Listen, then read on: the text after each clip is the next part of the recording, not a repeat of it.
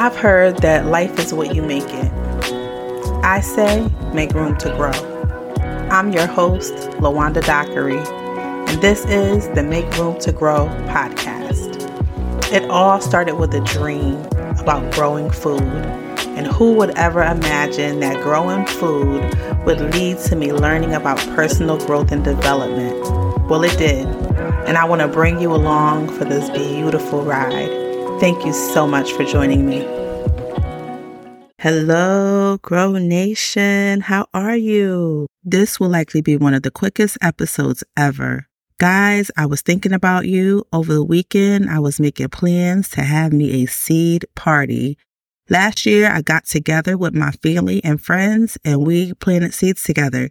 What are you guys doing to get ready for this year's gardening season?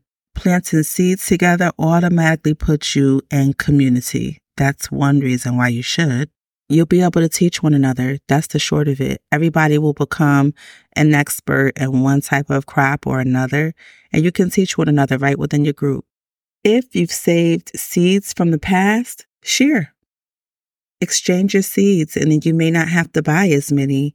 My husband went on a long trip to see family way down in Alabama, and we've already built a connection to have our loofah seeds grown in Alabama. Can you imagine?